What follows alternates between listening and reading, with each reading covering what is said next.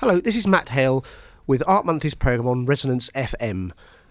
We're talking about the April issue of Art Monthly and two pieces from it, written by Sally O'Reilly, a writer, and Mark Prince, a writer and artist who's based in Berlin. Now, Mark has written a feature which is entitled Remakes, and we're going to discuss that first of all, and then we'll move on to link that somehow or other, very cleverly, with Sally's review of a show at the Royal College of Art by John Smith of the work. It's the work of John Smith. It's actually curated by the students who do the curating course there. Okay, Mark, fairly complicated feature, which I think I understand to a degree, and it's a lot to do with, and I'm not going to say exactly what it's to do with, but just to get the ball rolling, it deals with artists who make work which is about themselves or somehow or other autobiographical in nature as its subject. Am I touching roughly the right area? Yeah. Would you like to expand a bit more in detail on that? Yeah, I think that in the last, 100 years or something, there's been, in fiction, literary fiction, and in art, there's been a kind of shift towards autobiographical modes, generally, from the third person towards the first person narrative. And I guess I was writing about what that means. Yeah. What the consequences of that have been. So just to be clear, what would be a third person narrative? He walked down the street. Yeah, in an artwork, say, how would... Yeah, I remember in the, I don't know whether it was the previous issue or the issue before this of Art Monthly. Yep. There was an interview with Artur Zmijewski, the Polish artist, and he said something like that the difference between literature and art was that you can't have an unreliable narrator in visual art, that somehow if you show something, it's always the artist speaking. Right. The artist takes the responsibility for the gesture. And I thought, no. I don't agree with that. Right. I think that's not true. I think it can be as complicated as it is in a novel or yes. a short story. Yes. In terms of what the point of view is. Like we talk about point of view in literature, yes. in a novel, and I think that it can be as complicated as that in visual art. Yeah, that's my point. Yeah, no, sure. Or kind of. And when did this shift that you mentioned earlier occur then? Well, you were saying earlier on that you were talking about postmodernism and how it seemed like a kind of... Well, we're having a coffee before, yeah, so yes, right. Yes. And I was saying that I think you go back earlier than that. You know, you go back to the sort of the fragmentations of modernism. Yes. That somehow that entailed fragmentation of the self, the artist's self, and the self that's as it's embodied in the artwork. Yeah, I mean, you mentioned US minimalism in the 60s. Yeah, that's you? After. Yeah, but that's like I think that's an example of that. Yeah. Right. Can you say? Well, I think that minimalism was partly about making an artwork which was non-associative, non-referential, which was about the material. Yeah, it was itself. It was what was there. You could see the material, you could perceive it, you could walk around it. And I think that one way of looking at that is that it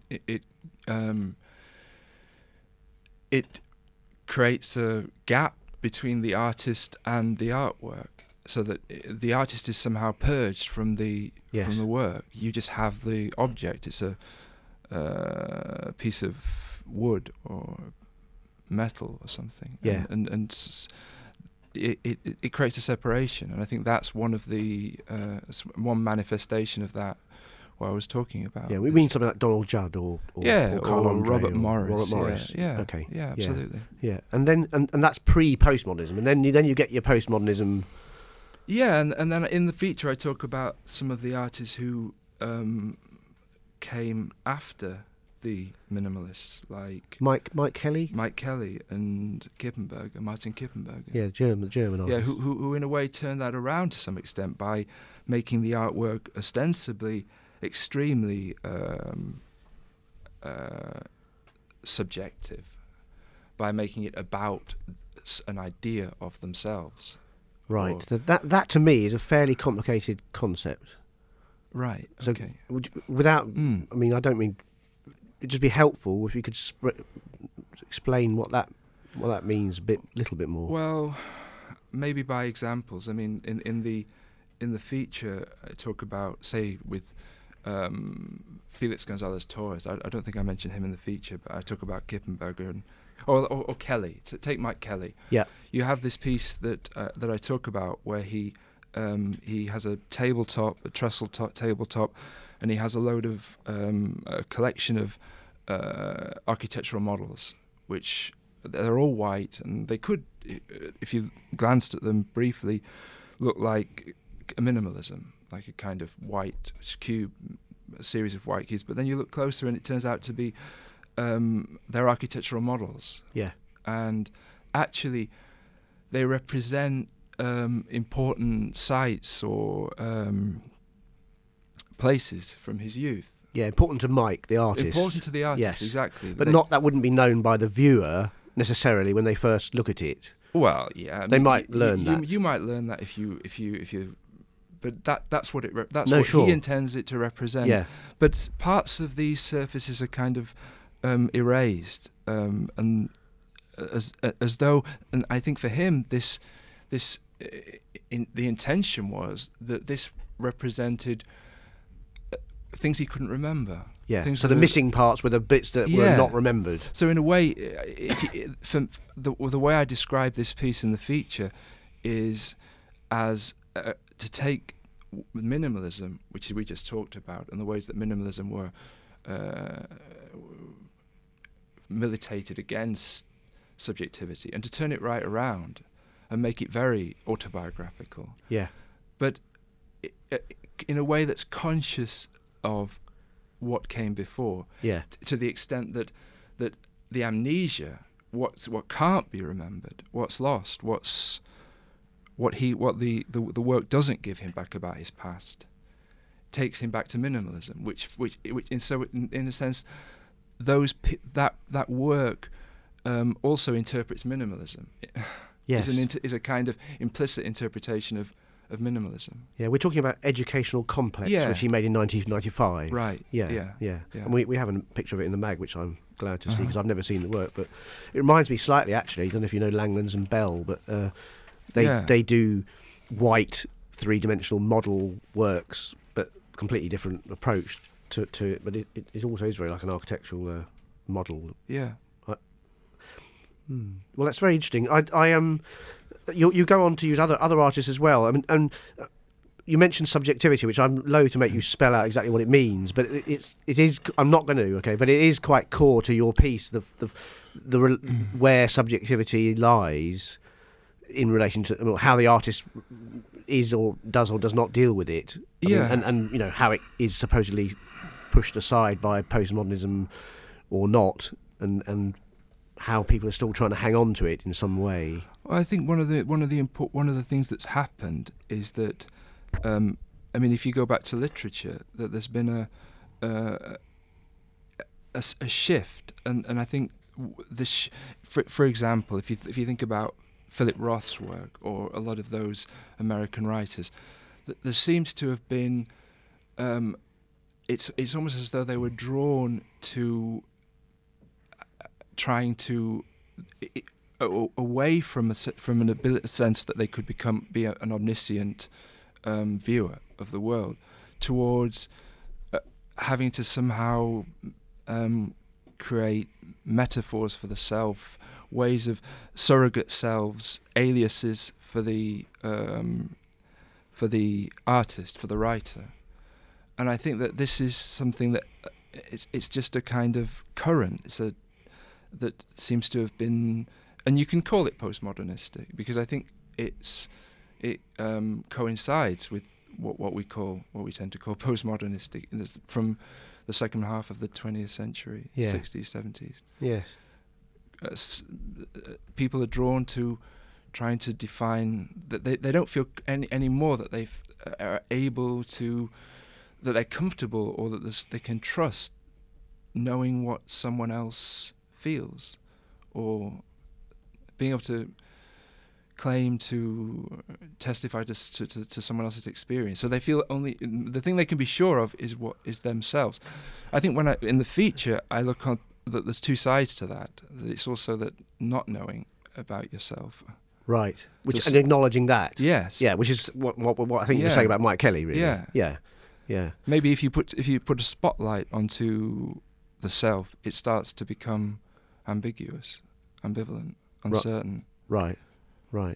Now, in terms of, I'm mentioning this because you mentioned it, but the art market necessitates having a product, and having a product made by a person who's a known individual, an identity, and has an identity, artist with an identity. So there is an immediate kind of, you'd say, or you'd imagine maybe that's an immediate problem if people actually don't really feel in their work, that they have an individualness. Then presumably their work would start to be would not have a consistent style or form, or it might.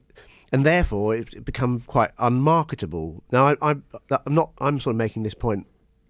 You actually give other examples of people who are highly marketed, like Damien Hirst, for instance.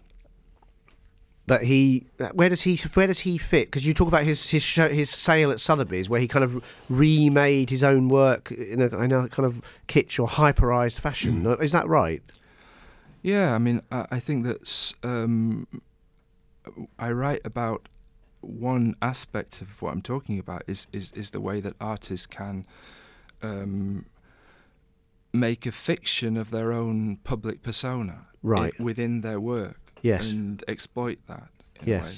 So it's like a kind of corruption of the idea of the confessional self as the artist as a self-expressive confessional entity, voice. It's like turning it around and say, okay, I will be a voice, but actually the voice is somehow only a veneer, which is conscious of itself as a fiction, right, and presenting itself as such. I'm going to try and be clever. I don't know if I'll manage it, but no, not really. I'm kidding. We must bring in Sally, and I'd love to talk about her John Smith review. No, but in relation, I mean, we may be able to say that John somehow or other perhaps links with what you've just said in terms of his attitude to making his work. Sally, what do you reckon? Well, rather than talking about his attitude to making his work, fine. I think the artist's voice, that's what I meant, in relation to John's work, chimes exactly with what you're saying. And I think he evokes this idea of precarious or contingent subjectivities by changing his voice or his sense of self. If you think of subjectivity as the way that, the vocabulary that we accrue to describe ourselves to the world and to describe the world to us, he changes the sort of vocabularies that he uses from film to film. So, for instance, there's a great film called, which is my favourite, I think, The Black Tower. Yeah. Which is full-blown narrative, and he's fictionalized himself, but there are elements of it that are autobiographical, like, for instance, it's shot in his own house, and he's looking out of his own window to the other side of the street that he's very much socially and politically involved with. But I'll not say any spoilers here, but he represents himself as sort of verging on psychotic at times.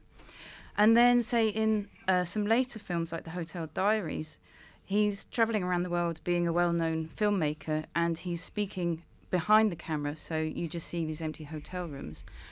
And he talks about, say, for instance, what film festival he's just taken part in, and then the camera starts wandering around the room, and he starts tying up his own personal narrative to much broader political narratives, such as Palestine and Israeli politics if he's in a Yes, Palestinian yes. hotel, for instance.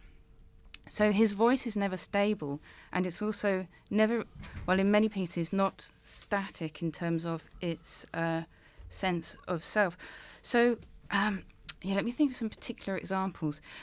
I think it's a hotel in Palestine where he's laying on the bed and he's talking about his experience earlier on that day where he's travelled through a checkpoint, and how it's made very difficult for Palestinians and it's easier for Westerners, etc. And the camera is connecting to objects around the room whenever he mentions a certain phenomenon. So you see these rhythms of camera movement. Right. And actually, I've got them probably all a bit mixed up in my head. But then suddenly there's this phenomenon in one hotel room where the ceiling tiles just lift up inexplicably from this sun gas. And it's suddenly hilarious. So there's this very stark contrast between very serious and just ridiculous, which also ties in with a lot of his earlier work, the way that he would switch very abruptly between humorous narrative and structural filmmaking concerns, as in The Black Tower. Yeah, because he was taught or came out of structuralist film school or was taught by structuralist filmmakers, wasn't he, I think? Yeah, he was operating, well, he was a student in the 70s when everybody was making very minimal films, and he kind of worked against the grain by operating narratively. And I think this is probably, I'm not sure quite how dramatically to paint his autobiography, but I think he was in part shunned by experimental filmmakers because of his supposed mainstream. What, the introduction of narrative, for instance, of some sort, was not. Yes, I mean. Well, no, of course, the whole point of structuralism was to show the illusory aspects of filmmaking and to bring it all back to the surface, the materiality of film, etc. But he was still telling stories to an extent. But he seems to do both. He does, and which is very clever, I think. Which is probably why he's so admired now and has been welcomed into the visual art fold rather late on in his career, to say the I'd least. say. Yes. Yeah. No, that is interesting. There was one film which I can't remember what it's called. I'm sorry, but it was some sort of air vent in a window, and then there were two screens, weren't there? And one was like looking from the outside into a house through the window and then there was another image as well on another screen. But they somehow were. It was very simple, something just moving. And can you describe that one a bit more? They were two separate films that he made in the early 80s, I think. That's right. And one was a fan on a desk, and another one was a vent in a toilet window. That's right. And what's rather nice about the show that's on at the Royal College is that they've reconfigured some old work to make new installation pieces. So whereas John would usually be shown in cinemas because of his film context, he now has a chance to play with the idea of installations in galleries. And so this is one of the pieces that the curating course there offered him the opportunity to make. Sorry, I sound really kind of gushing about it as they offered him the opportunity, but it does actually seem like a properly good curating decision, albeit a strange one, to offer such an established and well-known filmmaker a solo show as an MA curating course outcome. It seems rather conservative, but very, very timely in terms of John's lack of exposure in the visual art world, but also the way that he can make an innovative switch between cinema and gallery. So the point is that the students decided the students were curating the show, the people who were graduating from the Royal College. Yeah, every year they curate a show throughout the galleries at the Royal College there, which are vast. Is it just one or two of the students, or is it like a joint decision, a kind of collective decision? It's collective. There's about 14 of them, I think. Right. Yeah. There's under 20 anyway, and they work. Usually they've always done big group shows with lots of work in it. Right. And they have even sometimes sectioned them up, and 5 people may do one section and 5 may do another. I think this was really unusual, and they called it solo show, which is kind of odd because it says John Smith. They didn't have to put solo show, but obviously it was important to them, and it was actually. And I think you say his work's presented differently than it's been presented before. Not all of it, some of it. And this is like the earlier work or the later work. They faced off. In another instance, they faced off a very early work with a much more recent work, which was where he's singing the 12 Days of Christmas on consecutive days, and then he edits it so that then they don't run together melodically. So it was the 5 gold rings, and then 4 calling birds, and it's all disjointed like that. That was a treat. That was lovely. And he did that on film in the 70s, I think, and it wasn't showable because it was somehow covered in some strange intractable surface dirt. And then he remade it using video in the 90s. Oh, right. And then they faced those two off together, which is, again, an interesting counterpoint between technologies. Mm-hmm. Yeah. So they really used every possible They stretched contrast. him out, didn't they, really? Mm-hmm. Yeah.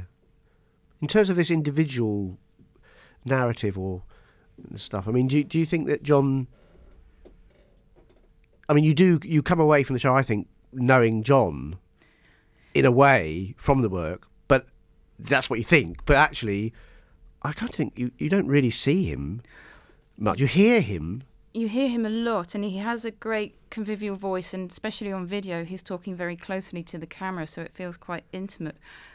But I think a lot of the political work is railing against this, the cult of the individualism, which, this sort of postmodern subjective celebrity culture comes from. I think he is railing against that in terms of anti-Thatcherite policies. You mean in the he makes that the subject? The anti-Thatcher thing is the subject of the work. It's often certainly the impulse behind the work Right. as well. So there's a complexity between his representation of self.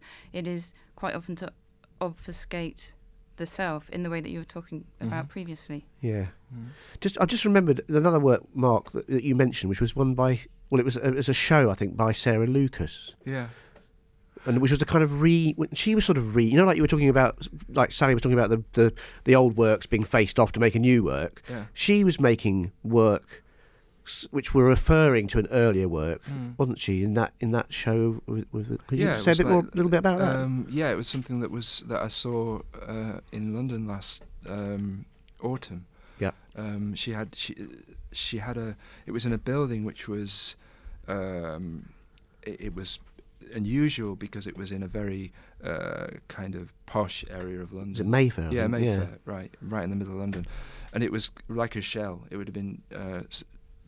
It was in the process or about to be renovated, so it was very unusual. It was stripped. There were just the walls were kind of wires hanging out of the walls, and there was dust everywhere. And she used that very stripped down, impoverished environment, I think, to do something with the work. It was it felt like something almost like specific. Yeah, so sort of slightly psychological atmosphere, or or an atmosphere that affected also it. that it was somehow the work seemed kind of impoverished, because you think of these artists as being their market values are very high. They have high celebrity kind of value. They're very visible. They're very famous. Her personality, her picture is very well known. It's in her work, and she is well known. And also the piece that the work was about, that this is a big series of pieces, was a very famous piece. It's one of the one of her signature pieces. It's also one of the sort of seminal works from that period of British art. You recognise it. It's a famous image. You're about Bunny. Yeah. From 1997. Right. So, and then she did this thing where she was looking back at that piece, but in a way that she couldn't. It was like trying to remember something that never really came into focus. Right. Because these pieces, where the earlier piece was very much like a very stark. It was a strong image. It was like a representational thing, and this was very much like abstraction. Was it like the similar materials and similar sort of scale of things, but it didn't quite form itself into the figure. It was like something was lost and something was trying to be refound, but couldn't be. Yes. Can I add something to that? It seems that there's something that's running beneath what we're all saying here, which is some slight difference or entanglement between showing and telling. And I'm thinking also about this idea of contingent subjectivities and the idea that you can never show anything, but you can tell someone how it appears to be. And so that mode of telling is constantly redefinable or rewordable. Yeah, I think the thing about, say, the Sarah Lucas show was that it showing what she was showing had become unclear. You couldn't. It wasn't about showing anymore. It was about. I think that's one of the things that abstraction does. It obfuscates the ability to show or to tell or to say, and I think that's partly what she was doing. And that's also to do with artwork being functional and to do with being able to testify to something that's clear and functional, like, this is who I was. You think, well, maybe the things become opaque in a way. It sounds terribly sad, doesn't it? But it probably was. I think it was a kind of, I don't know, sad's probably No, but I mean, that's my word. Do you think it's completely, you can't use that kind of word? No, I think it was a kind of screwed up nostalgia, a nostalgia that wasn't functioning anymore. Yeah, and nostalgia is pretty sad, usually. There's something else to be said for this vulnerability, though. That we're all vulnerable to not being able to show who we are or tell how we feel, and there's the thought that if we all acknowledge mutual vulnerability in this sense, then actually we can turn it around into solidarity and a point of unification. Which is optimistic. That's a lovely thing to say. I really like that. Yes, no, I do agree. We're all unified now and confess something or other unifiedly. No, what am I talking about? Rubbish. Listen, that's been fantastic. I really enjoyed that. It's I'm afraid the end of the programme, but there's lots more we could say. I'm sure if we could carry on, and I hope we will afterwards as well. And please, listeners, do read their pieces in the April issue of Art Monthly and other pieces which are in it as well. Mark, thank you so much for coming all the way from Berlin today, and thank you, Sally, for coming in as well. Sally O'Reilly and Mark Prince you've been listening to. And one more thing, if you, as resident listeners, wish to get a discount on a subscription to Art Monthly, now's the time to do it. You get 30% off, and you can email subs@artmonthly.co.uk and just say you heard this on Resonance Radio, or you can go to the website www.artmonthly.co.uk. You can listen again to this programme by podcasting on the Art Monthly website at the events stage or on Resonance Radio itself. Do tune in again next month, and we look forward to meeting you there. Bye-bye.